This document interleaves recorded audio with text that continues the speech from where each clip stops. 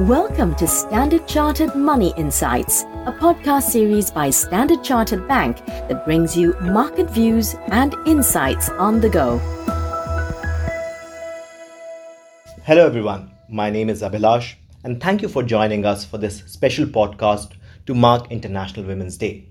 Now, the UN announced their theme for 2022 as Gender Equality Today for a Sustainable Tomorrow, where they will focus on recognizing on how women around the world are responding and contributing towards climate change. Hence, in today's podcast, we will focus on the impact of gender diversity on sustainable investments and investment performance. To give us more insights into this, I have with me today Eugenia Ko, Head of Sustainable Investing, and Hannah Chiu, who's our portfolio strategist.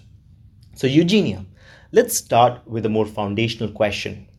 What has gender diversity got to do with ESG and sustainable investing? Well, Abhilash, ESG investing is about managing non-financial risks that can impact the performance of companies and also looking at potential opportunities.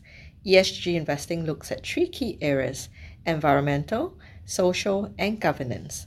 While gender diversity is often considered a social or S issue, it also ties in closely with G or governance, as they relate to company management and board decision making. As part of the governance pillar, gender diversity includes looking at the practices of individual companies and evaluating the significance of their diversity programs, board diversity, discrimination policies, accounts of harassment, and incident records. As an example of risk to a company, governance and regulators are becoming increasingly watchful of companies' female representation, and depending on where they operate, corporations may face even greater regulatory pressure to address gender parity at the board level and beyond. We have also seen the impact on reputations of companies due to sexual harassment cases, which have resulted in additional costs to companies in terms of litigation. There is also the aspect of investing in high-performing companies through the ESG lens. Having good gender representation on company boards is now increasingly important to performance, and this is something that Hannah will share about more later. Thank you, Eugenia. Hannah, now Eugenia mentioned that gender diversity is increasingly important, not only for better governance and risk management, but also for investment performance. Is that true, and how does it really matter? Yeah, thanks Abhilash. And to your question, there has been much research done in recent times to sort of demonstrate how gender diversity can really help to boost a company's performance. So for instance, a study by S&P Global examined the performance of firms that made female appointments to their CEO and CFO positions, and it showed that they were able to produce stronger stock price performance compared to the market average. So when we look at the 24 months post-appointment, female CFOs actually saw a 6% increase in profitability and an 8% larger stock return compared to male-appointed CFOs in the same time period. An analysis of the executives' biographies also suggests that the female executives who have been appointed to C-suite positions have attributes that were consistent with most successful male executives.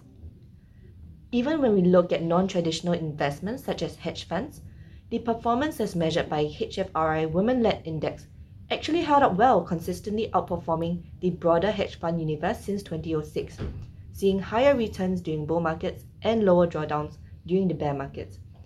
So while not a definite cause and effect, the strong correlation seemed to point to the idea that there has been some sort of growing evidence of the economic benefits of having women in leadership positions.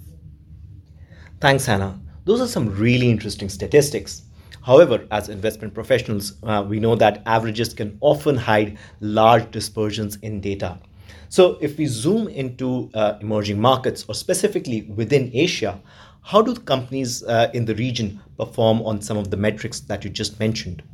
Yeah, looking at some stats on the topic, women actually make up about 24% of company boardrooms around the globe in 2021, and this was up 15% in 2015. But while the number of women on boards has been rising globally, the rate of increase has slowed down in the past 3 of the 4 years. And when we zoom in into the landscape in Asia, Asian counterparts seem to lag behind, and as a whole, only about 1 in 50 Asian women account for C-suite roles. The representation of women on boards in APEC stood at about 17%, and this was up 12% in 2015, but this was mostly carried by Australia and New Zealand. So while China's boardroom diversity has improved markedly, we see progress in India, Japan, and Korea relatively slow in comparison.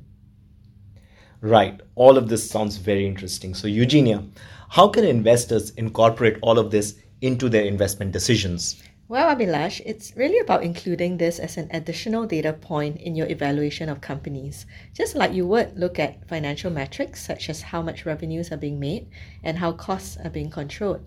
As an investor, you can find such information typically in a company's annual report and monitor any company news related to such issues. This additional analysis can be done for all companies in your investment portfolio. At Standard Chartered, we leverage ESG data from global ratings agency Sustainalytics, who provides us information on the ESG risks of companies. Gender diversity is among the metrics that they look at. Companies with a low ESG risk score are part of our sustainable investments universe. And there are also more specific gender investments, such as a growing number of gender equality funds that are out in the market, or solutions that channel investments into supporting women livelihoods or lending to female entrepreneurs. Thank you, Eugenia and Hannah. That is all we have for this edition of our podcast. If you enjoyed this discussion, please don't forget to rate and like it. Thank you for listening and wish you a very happy International Women's Day. Thank you for listening to Standard Chartered Money Insights, a podcast series by Standard Chartered Bank. For more details on the latest market insights, subscribe to Standard Chartered Money Insights.